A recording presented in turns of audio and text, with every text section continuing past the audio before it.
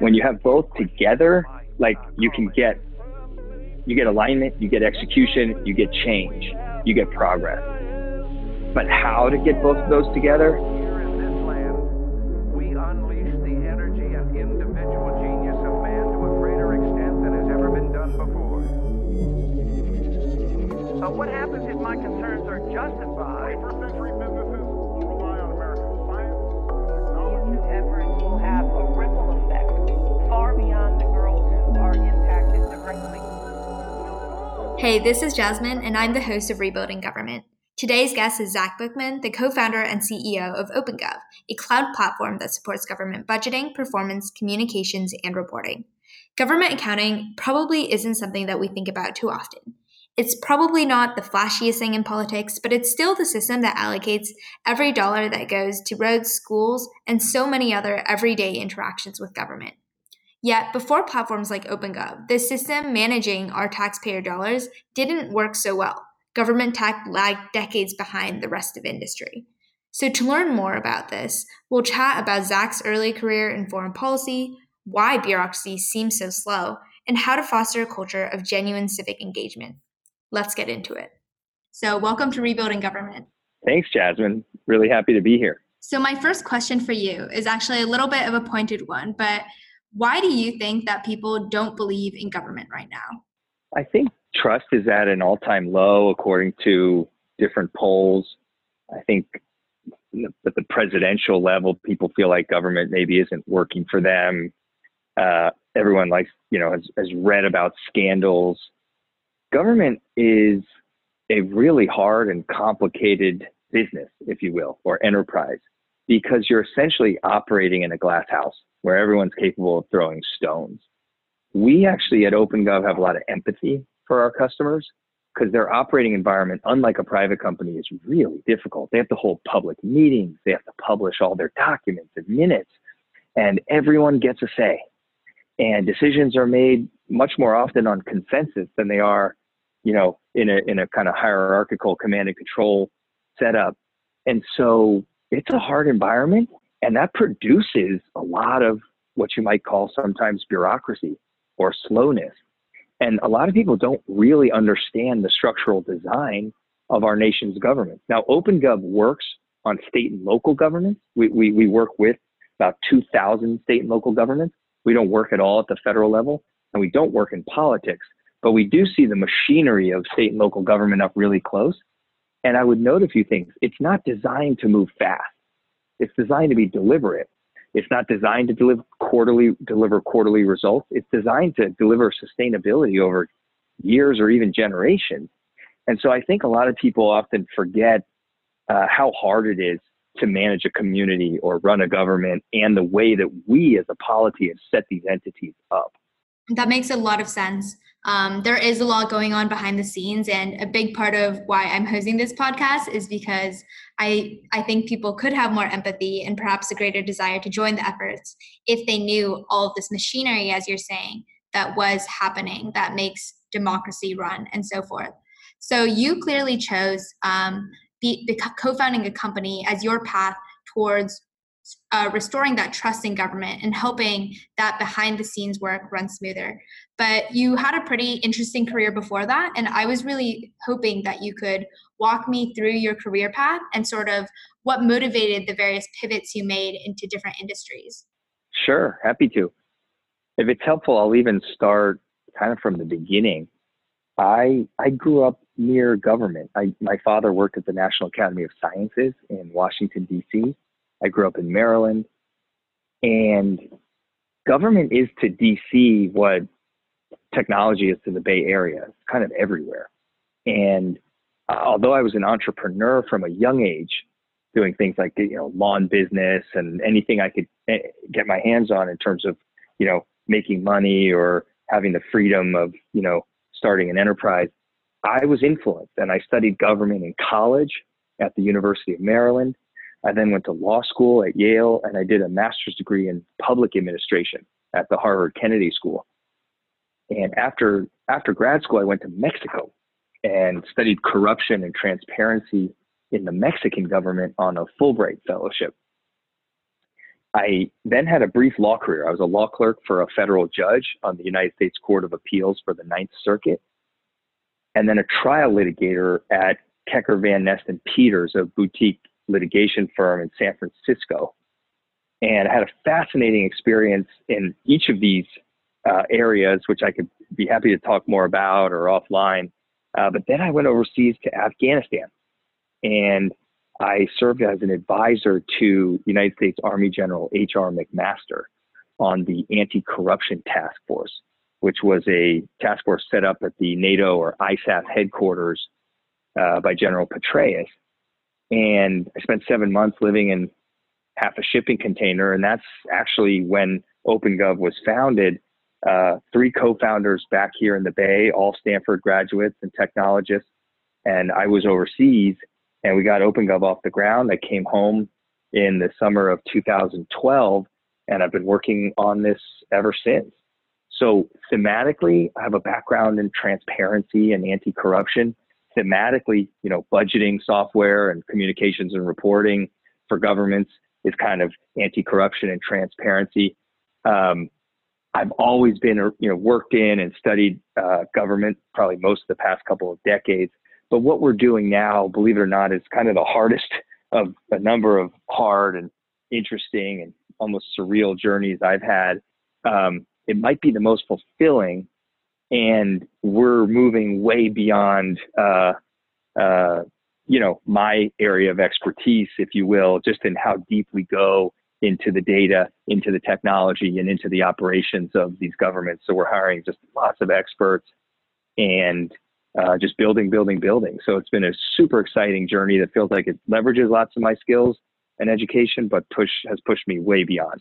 That's a super cool story. So how exactly did it work to start OpenGov from a shipping container in Afghanistan? So to be fair, a great deal of the credit for starting OpenGov goes to our co-founders.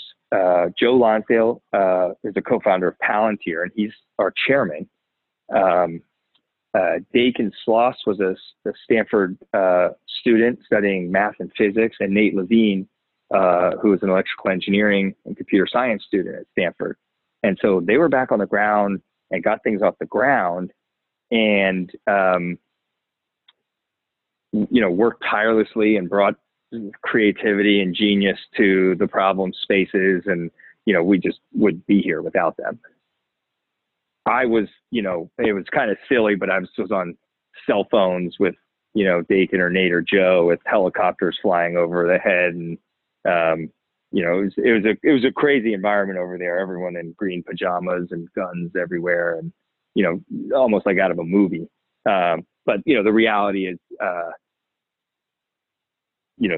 folks were back at home making sure this thing got stood up. Mm-hmm. And what year was that? 2012. Okay, so you're pretty early in the remote working trends. Yeah, so it seems like you talked a lot about learning about corruption, learning about transparency, and I imagine that's where a lot of OpenGov's products come in to help governments become more transparent. So could you give a quick rundown of the software suite and what exact kinds of products are you all providing for governments? Sure. So we're most well known now as a budgeting company.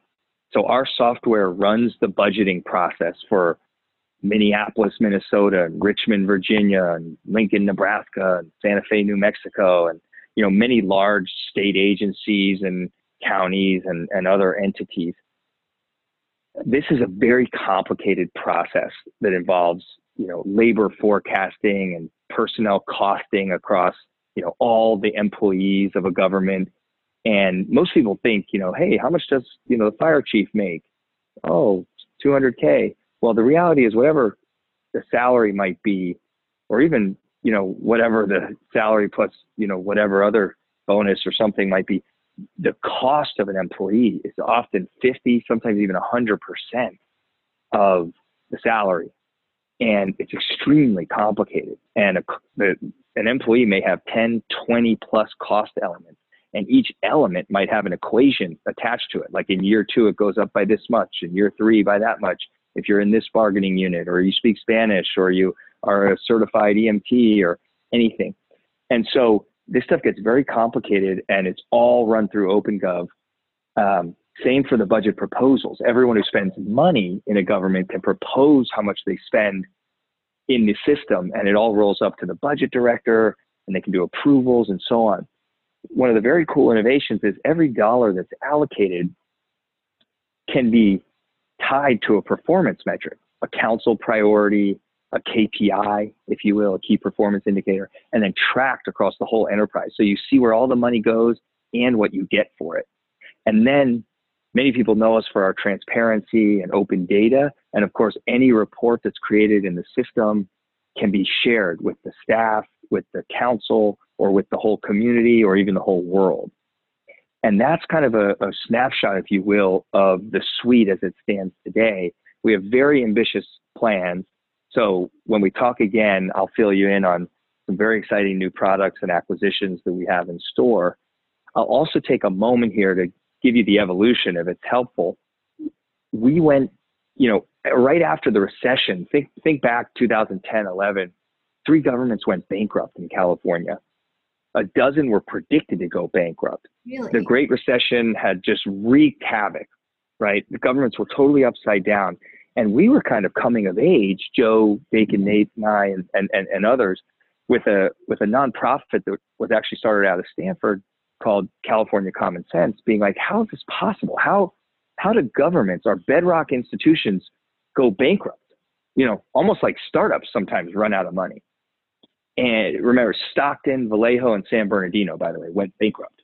Wow. And we started talking with some budget directors and city managers and the like at Palo Alto, even people in the state of California. We said, hey, give us your budget data and we'll help you drill through it and see trends, and you can report on it using, then new web-based technologies, things like Tableau even. And they said, wow, that sounds really useful. How do we get to our budget data? And we said, what do you mean, how do you get us your budget data? You're the freaking budget director. And they said, well, come sit with us and look what we're dealing with. And we sat with them and we saw these ERP systems, these back office accounting and other key systems. And they had green screens. They had white screens. City of Palo Alto had paid $10 million for an ERP system from a German software conglomerate named SAP. And it was delivered on 20 disks. And the state of California was using an accounting system that ran on COBOL. Your classmates who are studying computer science at Stanford, I assume, not only do not study COBOL, I bet many of them don't even know what it is. It was the programming language, I think it was most popular in the 1960s. Oh, wow. Yeah, I have no clue what that is. And so these are big, complicated systems. So there's a reason they got so aged and so outdated. But we saw that and we said, wow, this is a travesty. And a lot of, there's plenty of problems in government. There's might be bureaucracy or politics or institutional incentives, but there's clearly a technology problem. And we saw lots of hardworking, smart, dedicated public servants. These are accountants or lawyers or professional managers or even, analysts in all the various departments. And they're banging their heads against the wall with this really old tech. And we said, Joe had the foresight, if you will, to say, look, when there's this huge gap between how an organization is supposed to be running and how it currently runs, that gap or that white space is the potential for a company. And we just stuck in. We started talking with lots of experts and we started building a product strategy. And that went almost in reverse of what I described: transparency, and then reporting, operational reporting, and then open data, and then budgeting, and then workforce planning. And that, we're just trying to expand as rapidly as possible. And we have major ambitions to become kind of the premier cloud provider of, top flight software for these state and local government agencies. Mm-hmm. So when you were working with these government officials, trying to help them navigate these crazy budget systems, I'm sure you got a lot of intuitions as to why the system was so outdated and why it was so slow before. Sure. Look, governments have what's called a slow sales cycle. That is, how quickly they can make a decision and get through purchasing to buy a new product. That is the bane of a startup technology company, right? Because if you start your company, you want to get some customers adopting it as soon as possible, get some revenue going, get the feedback loops going. So it has some natural barriers to entry, as in the average startup will just die on the vine because they won't show enough progress if they're raising venture capital and that kind of thing. So it's funny, when I was raising money out here with Joe and Bacon and Nate, a lot of people would like laugh at us. You know, I came to Silicon Valley to get away from government. Why would I want to invest in a company working on government? And as we've achieved, some measure of success, we've changed some people's opinions. Other people are like, hey, look, I don't want anything to do with it. But quite a lot of people, obviously, we've raised a great deal of capital. We've raised $100 million to date about, and more, more on the way. I think people are saying, wow, you can actually drive revenue. This is a huge space. Tons of money is being spent by these agencies, and they have great needs, and you can win big deals. And once you get in with your software, if you do a great job and you service them well, and it's a well-designed product where people are using it and it's addressing mission critical problems and processes, then maybe you can stay there for a long time. And in most enterprise SaaS, that's software as a service, you might model a customer lasting 3, 4, 5 years. In government, you might have a customer lasting 7, 10, 15 plus years. And so they can eventually be really good and really profitable customers. I think the reason these systems got so old is the range of government needs is huge.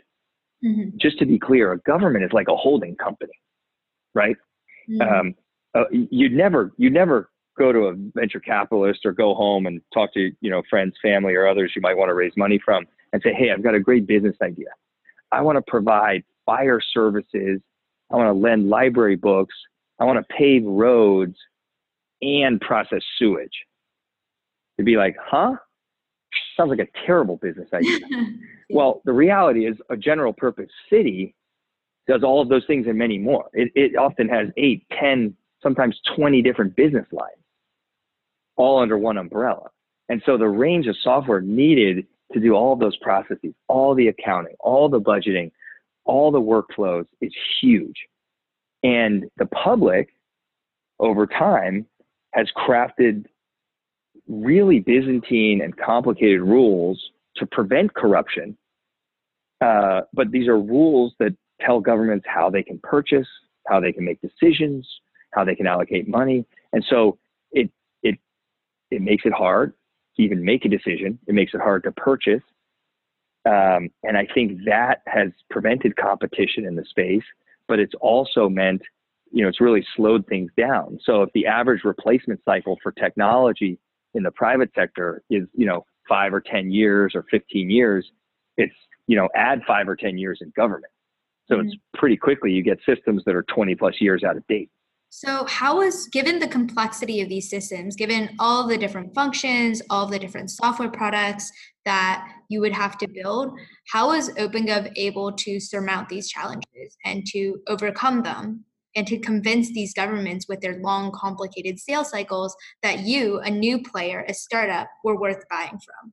So we developed what you might call a wedge strategy. Another way to do this business would have been to raise all this money, hire as many engineers as possible, and build a system in quiet and then come out with it fully baked, which probably would have been a disaster because you wouldn't know the exact requirements. You need to work hand in hand with the customers. Mm-hmm. Instead, we went in with transparency. We sold it as a low price and essentially upselling new products that we've developed in conjunction with all of these beta customers and others that we bring in.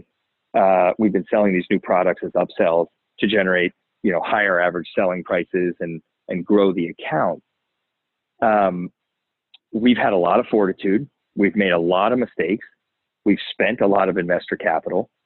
So I think, if we continue to produce success, we'll look really smart. Oh, wow, they created this wedge strategy with transparency. Then they went to budgeting. Then they moved deeper into the major systems, and that's how they won. And of course, if we don't pull it off or we stumble, then, we won't look so good. But that's part of the risk and part of the excitement and part of the challenge of, a startup enterprise, and particularly one in an old line, industry like government. Mm-hmm. That makes But sense. I can say it's getting really exciting. Our deal sizes have grown dramatically. About 2,000 governments across the country are using our software. We've attracted a lot of top talent from the industry. Many customers kind of ask for jobs and have come aboard. And the software that's being shipped is producing a lot of ROI in a lot of different agencies of different shapes, sizes, sub-verticals. So it's an incredibly exciting time at the company. Mm-hmm. And, we're actually getting ready to do our Series D. So in my opinion, it's looking a lot more likely that we're going to produce some great outcomes than stumble. But I can say as CEO, I've made probably every mistake in the book. So I do talk with other founders and share some war stories and battle scars and try to help them not make the same mistakes that I've made. Could you tell me about maybe one of the biggest challenges that you encountered? Well, it's all people pretty much. Strategy is important. People and culture is really key. You got to hire great people, and every founder, every manager even will tell you it's really, really hard. And there's a fairly high fail rate. And sometimes there's great people and they don't fit the culture or they're not right for the role. And it's extremely costly because it spends not just money, but so much time training people. I'm really proud of the team that we are building. And we've got an incredible array of talent. David Reeves is our president. He was the SVP of sales for Zuora, which went public last year. Paul Denton, our CFO, been involved in many companies, including OpenDNS, which sold to Cisco for $630 million. Deepak Allure is leading our engineering team, and he was vice president of engineering for Anaplan, which went public last year. Just a taste of the type of executives that are at OpenGov and building out their own management teams and helping people grow in their careers and tackle these super hard challenges, whether they're technical or business. So that's been a really key element. I would say I've learned a heck of a lot about enterprise software, and I started out as kind of a newbie, if you will. I knew a fair amount about state and local government. Actually, I knew a lot more about kind of constitutional law and theoretical and foreign affairs and other issues. But I've learned a lot about state and local government, but I've learned even more about how you have to get higher and higher deal sizes to pay for your sales and marketing expenses, and how we have to, really control our burn rate so that we're, investing in the right areas and not in the wrong areas. And I've watched a lot of our top executives and managers, hire some amazing people and build out our training programs and sales processes and field operations and our engineering processes and product management and design. And we just have all these functions, and it's really been neat and gratifying for me to look out and say, wow, like there are just so many people at this company who are better in their jobs than I would be. Mm-hmm. And it's really key, I think, to get the talent in and then align it on the shared mission.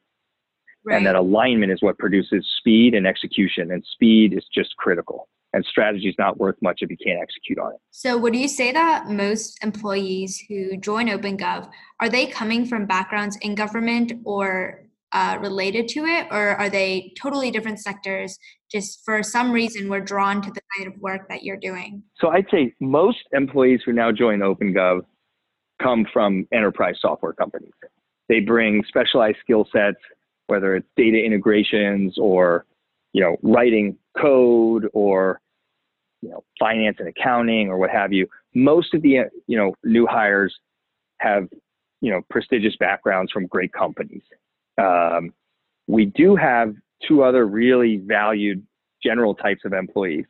One are, financial experts or other types of experts, often from government. And they bring a tremendous amount of skill and knowledge to us. They help inform our product, our deployment methodology, and just make customers happy. And two is we have a lot of incredible, young, mission-driven talent. Even people for whom this is their first job. We've hired many brilliant young people from Stanford, as well as, other great schools. And it's a real diverse workforce, I would say. diverse in age and talent mix and knowledge and backgrounds. And it's exciting to draw on that and align it and have everyone kind of crash together on this, what we think of as maybe the most important mission to power more effective and accountable government. Mm-hmm. That makes sense. So I wanted to chat a little bit about the state of government and GovTech in the U.S. more broadly outside of OpenGov. So Sure. my first question is, how bad is corruption inside the U.S.? Because it's something that a lot of times I feel like people see as that's something that happens in authoritarian governments. But I honestly, if you ask me, I don't know how much corruption there is inside like my city government or my state government. So my guess is your hometown is or was probably not that corrupt. Everyone likes to talk about corruption or waste or fraud or abuse in government, again, because I think it's easy to throw stones. Mm-hmm. And you even hear some people say, oh, if I was running that, almost as if there's like a line item in the budget that says waste or fraud. And if you just took a pair of scissors and cut the line item out, you'd solve all the problems. Yeah, solved it easy. All the problems. Yeah, just cut that line item out. Well, it's actually way more complicated than that. And for most of those folks who might be disgruntled, I'd encourage them to pick up the budget document. This is a published document. The government is legally obliged to publish it. It's often hundreds of pages. It details all of their operations, all of their expenditures, all of their planned expenditures. And, you know, if you dork out on it like we do at OpenGov, it tends to be pretty fascinating. And there's not one of those line items. Now, that doesn't mean there aren't terrible examples. There are in the private sector, there are in the public sector. The Bell Californias, and, you know, there was that town in Illinois where the woman bilked it for just millions and millions of dollars and was buying racehorses. I forget the name, but I think it was their auditor. It was a real disaster. These things happen. What I think happens more often, though, is you get really divisive, complicated politics where people aren't working together for the best interest of the community, and they kind of grind the operation to a halt. You see this in companies too. If the E-team isn't aligned, or the CEO and the board are fighting with each other, or the board's fighting amongst itself, the company can go straight down, or it can waste time, can waste capital. That happens in government a lot. I think you definitely see technology problems. We're even seeing ransomware attacks, which are super debilitating and pretty scary. We're seeing catastrophes too. You know, Flint, Michigan, with its water, and Baltimore for a variety of reasons. And there was corruption there, and the mayor stepped down and so on. So, you know, not to trivialize, these are super complicated problems, existential for the communities that face them. But my read is actually, you know, there's a lot of good-hearted city managers, county executives, and they're, you know, they go to work early in the morning and they go home late, believe it or not. And they're trying to do a good job for the community they serve, and they're working in the public interest. And they're not just there because they couldn't get another job or because just the benefits. It's because I think they like the work, or they're inspired by the mission, or they love their community. And so we actually see that much, much more often. Now, I have worked, and I'm not going to name names, we have worked with governments who are exceedingly difficult to work with, or they do things in a way where it really does raise eyebrows. So I won't tell you that there isn't corruption or there aren't scandals, because we've seen them. Yeah, I remember seeing like, I think something on Twitter or something where someone was talking about how, all government officials care about is like getting home at 5 p.m. And that's the attitude of most people in government. And that was really, I don't know, it bothered me a little bit, because I had talked to government officials, and my impression is that the vast majority of people working there, like you said, are public servants who spent a lot of energy in a pretty difficult space, putting in that work. Yeah, I was actually going to ask you your thoughts. I mean, I know in your work you probably interact with folks. I also think, I assume you've been humbled maybe a little bit by how complicated the problem sets are that need to be solved, mm-hmm. but also how complicated the operating environments are. As in, if you are working in government, it's not so easy to get things done.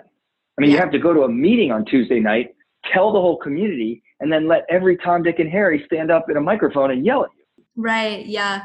I mean, like, so again, like I work in emergency management and a lot of disaster management.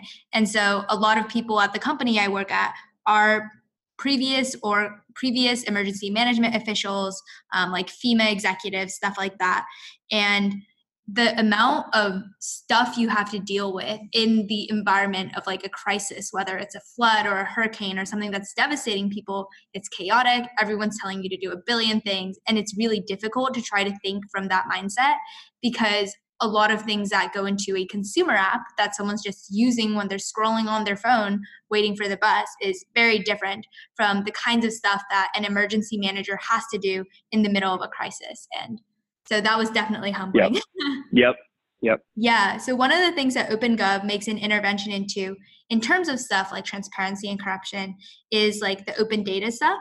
And so I was curious that you have all of this data, all of these spreadsheets, charts, whatever, and it's public and it's transparent, but who looks at this stuff? Like, I understand why it's important to release to the public, but as an ordinary citizen, unless maybe I'm doing a project that's directly related to government budgets, I probably wouldn't go out of my way to like study every single line item on my city's budget.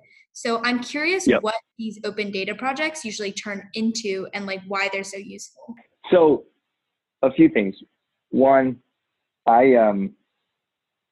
I think you'd be surprised. It's kind of funny. You go to some city council meetings, which you can do. These are public buildings, public meetings. You can walk right in. I don't know where you live, but maybe you live in Palo Alto. You can just walk right in. And you'll actually be surprised that there's a fair number of people who show up and they know a great deal about their community. They take real pride, real ownership. They're asking sophisticated questions about where this money's going or that. So yeah, a lot of people feel like not my interest area, or I don't have time for this. But there are people who take it seriously, either as interested citizens or watchdogs or what have you. But two, there was a great city manager who said to me, look, Zach, people typically have this backward. We get the government we deserve. People like to criticize. They like to talk smack about governments, but they've got it all wrong. They are the government. It's your government. You elect the representatives. Those representatives appoint the CEO, often called a city manager or a county executive or what have you. The county executive appoints his or her staff members. And so a lot of people feel so disenfranchised, I think, or they've become so ignorant as to how these governments are structured that they don't feel any agency or any responsibility. And that's not to say you need to go in and read, bajillions of rows of data or even scrutinize the budget. But it is to say it's not just they and them and their. It's us and we. It's first person. And I think that's a pretty powerful way of looking at things. And it's also kind of accurate. We as a community, we as a polity, we as a culture. Now, a third point, I'd basically probably agree with you. I don't, we obviously offer, I'd argue we're the leading open data provider in the country. And we run many of the major city and state portals in the country, from, Phoenix, Arizona, and Tucson, and 7 major state agencies in California, like the California Natural Resources Agency, to Milwaukee, Wisconsin, and Richmond, Virginia, and many, many others. I think getting into the workflows so that a government executive or analyst comes to work, and believe it or not, many of these people during budget season, they stay there till 10, 11, 12, 1 in the morning. I've even heard of all-nighters because they're legally obligated to build these budgets. They're super complicated and they're working with really old tools. I'd argue the work that we're doing on the workflows around budgeting and other things is more mission critical. It has more end user adoption. But it's a strong stance that a lot of these governments, particularly major cities and states, want to take. We run the portals for Oklahoma and Idaho and West Virginia, and Ohio did a major launch of our software, and it took them from 47th most transparent in the nation to number one 3 years in a row. Wow. And I think that the elected officials who are behind that, or the appointed officials, want to make a strong statement to the community about what they believe in and their alignment with the community and what they want to offer to their citizenry. And there's something very powerful around, that trust that they're trying to build, even if there's not a ton of end user adoption. Although you might be surprised too, and we have user statistics, there's actually a lot of people who go on there, everybody from, bond traders to, just interested parties who are trying to learn more about their own government. So I agree with you. And there's a fair amount of kind of other motivations as well. Okay. That does make sense. So you talked a lot about this sort of need to own our government, to recognize that in a democracy, our government's going to be as good as the work that we as citizens are putting in to vote, to learn about what policies are happening, to know who our representatives are. I'm curious as to whether you have intuitions as to, outside of the internal kind of software work that OpenGov does, how could we build a community or a society where people feel a better sense of ownership over government and therefore more trust in government? Great question. Extremely difficult. This is a question about how you build culture. And my experience working in Mexico and Afghanistan actually taught me a fair amount about culture at that scale. And my opinion and thesis on the matter is that you need both authentic and courageous leadership on the one hand, and you need grassroots civic engagement on the other. One on its own will not work. Strong leadership with an apathetic public, you're kind of shouting in the wind. And grassroots efforts and civic engagement and involvement without courageous leadership standing up for the right thing or mobilizing people doesn't overcome the inertia of governments and even the citizenry. When you have both together, like you get alignment, you get execution, you get change, you get progress. But how to get both of those together, I mean, that's tough. I went to the Harvard Kennedy School, and David Gergen is a big proponent of political leadership and encouraging young people to get involved and to run for office. And it's a noble profession. And being a politician isn't a bad word. And it's a force for good and change. And I could sign up for that and subscribe to that. And then by the same token, I just admire all the startups, what you're doing, all the volunteerism, all of the involvement that we see in in the communities we work with every day. And I know that every one of those people is making their contribution and working hard at it, and it adds up. And so I remain optimistic, but I don't have much more than a few of those generic words on the subject. That's fair. And I mean, there are tons of conversations to be had about this subject. And I'm sure your perspective is as valuable as many of these others that I'll hope to get in my other conversations. I appreciate it. You made a lot of parallels between the government and the private sector, whether it's CEO to city manager, or developing a culture of trust, or like a company culture. I'm curious also, what do you think that perhaps startups could learn from government, their practices? I think it's a cool question. I think there's a lot that governments, of course, can learn from the startup culture, the culture of iteration, the data-driven culture, the culture of speed, the culture of creativity, the culture of disruption. In reverse, I think there's probably a few things. One, inclusivity. Governments by their nature are designed to represent everyone. And I know at OpenGov, as well as so many other companies, there's a strong trend toward and position of inclusiveness, of embracing our diversity and including people, making them not just feel safe, but getting their input and being part of key decisions and direction. That's constitutive of virtually every government.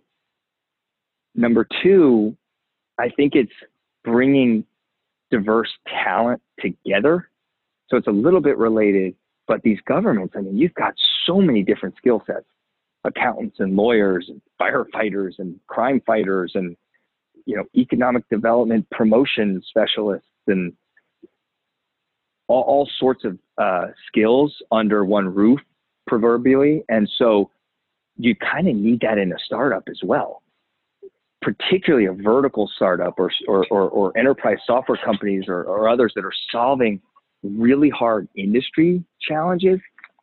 You have to get experts from the industry, and you need people who you need to build a team. And a team isn't just carbon copies of the same person or the same resume or the same skill set. It's a diverse array of skills that have to be brought together and aligned on a shared mission and driving forward together. And I think that, government requires that, and some governments do a great job of that. I think that's something that startups could draw from. I think there's a lot of parallels, believe it or not, and most people don't, but a government is an incorporated body. It has a board of directors. That's called a council, or a board of supervisors, or a legislature, if you will. In a public corporation, the board is typically elected by the shareholders. The shareholders in a government are the citizens, you and me. And then the board appoints a CEO, city manager, city administrator. Sometimes it's even called CEO. And as I said, that person appoints an executive staff that, as the startup grows and scales, they need to appoint managers and executives to help lead different functions, from sales and business development to marketing to professional services and deployments, and all the whole lifespan of the customer, as well as, of course, the building of the product.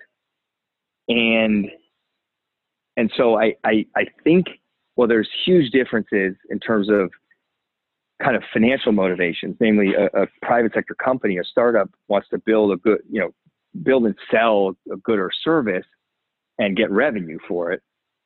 A government wants to give away, typically, goods and services, and they raise revenue in order to do that.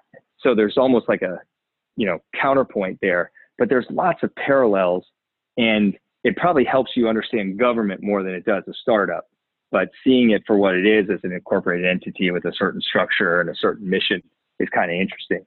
I'll think more on the question. Yeah, those are some really good insights, and that's an interesting perspective I feel like isn't often considered. So very last thing, super quick, we always do a lightning round, 3 questions, if you could just answer them in one sentence. First, what's the best thing that you've read recently? The best book I've read recently was The Good Earth by Pearl Buck.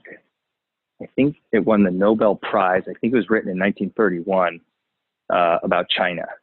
It's a novel. And I read that just a few weeks ago, and I'll be surprised if it's not the best book I've read all year. Wow. Who has been inspiring you lately? My board member, John Chambers. He was gracious enough to take me fishing up in Alaska, fly fishing for salmon and trout in the most remote creeks and streams in the Bristol Bay region. And he took his other portfolio company CEOs up to talk about culture and leadership, how to build diverse, inclusive teams, and to build trust and alignment in your organization. It's very inspiring hanging out with him and the other really dynamic CEOs who are trying really hard to build great companies and impact the world in really positive ways. Mm-hmm. And one sentence, I know this is a tough one. What is your biggest vision or hope for government in 100 years? I love wild natural places. I'm a conservationist, if you will. I like to climb mountains. I was very fortunate enough to go on a big trip over the New Year. I climbed the tallest mountain in Antarctica. Wow. And the tallest mountain in the Andes. And being a mountaineer and spending time on glaciers and in wild places, even on the trip with Chambers up in Alaska, see the impact of environmental destruction and global warming. How whatever the cause is, you see the impact very clearly. And I hope in 100 years that we still have, amazing wild natural places, and we find ways to not just use them constructively, but, allow others to enjoy them and experience them and treasure them. I think we've got tremendous natural resources, and call me a conservationist. Yeah. So that'd probably be the first thing that comes to mind. I'm also a big believer in justice writ large, if you will, and criminal justice as a field is of interest to me. I've been teaching a class on Sunday afternoons this summer at the San Quentin prison on American government. And it's very fascinating to interact with a subset of society that don't get to interact with every day and has a very different perspective often, but also a lot of thoughtful and smart people among the inmates. And so that's been a really interesting experience.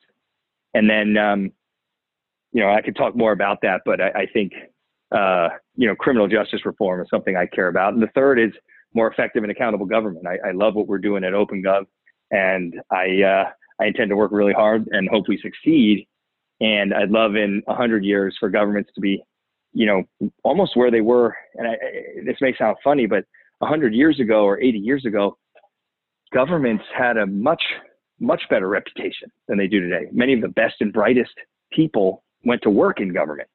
Mm-hmm. And schools like the Kennedy School were set up, or the Woodrow Wilson School were set up to raise a generation of public leaders. And the phrase "good enough for government" is now a pejorative. 80 years ago, it was a world where a vendor had to be so good as to be good enough for government. And that's when our post offices were made of marble and gilded, and things worked better. There was a lot more trust. And so that's, aside from the other things I mentioned, that's certainly super important. I wish we had more trust in government. Absolutely. Well, thank you so much for having this chat with me today. I've learned a lot. Hope it was enjoyable for you to share about the work that you all are doing. It's fantastic. I'm super honored and grateful to be a part of this and admire what you're doing, and really appreciate it. Thank you so much, Zach.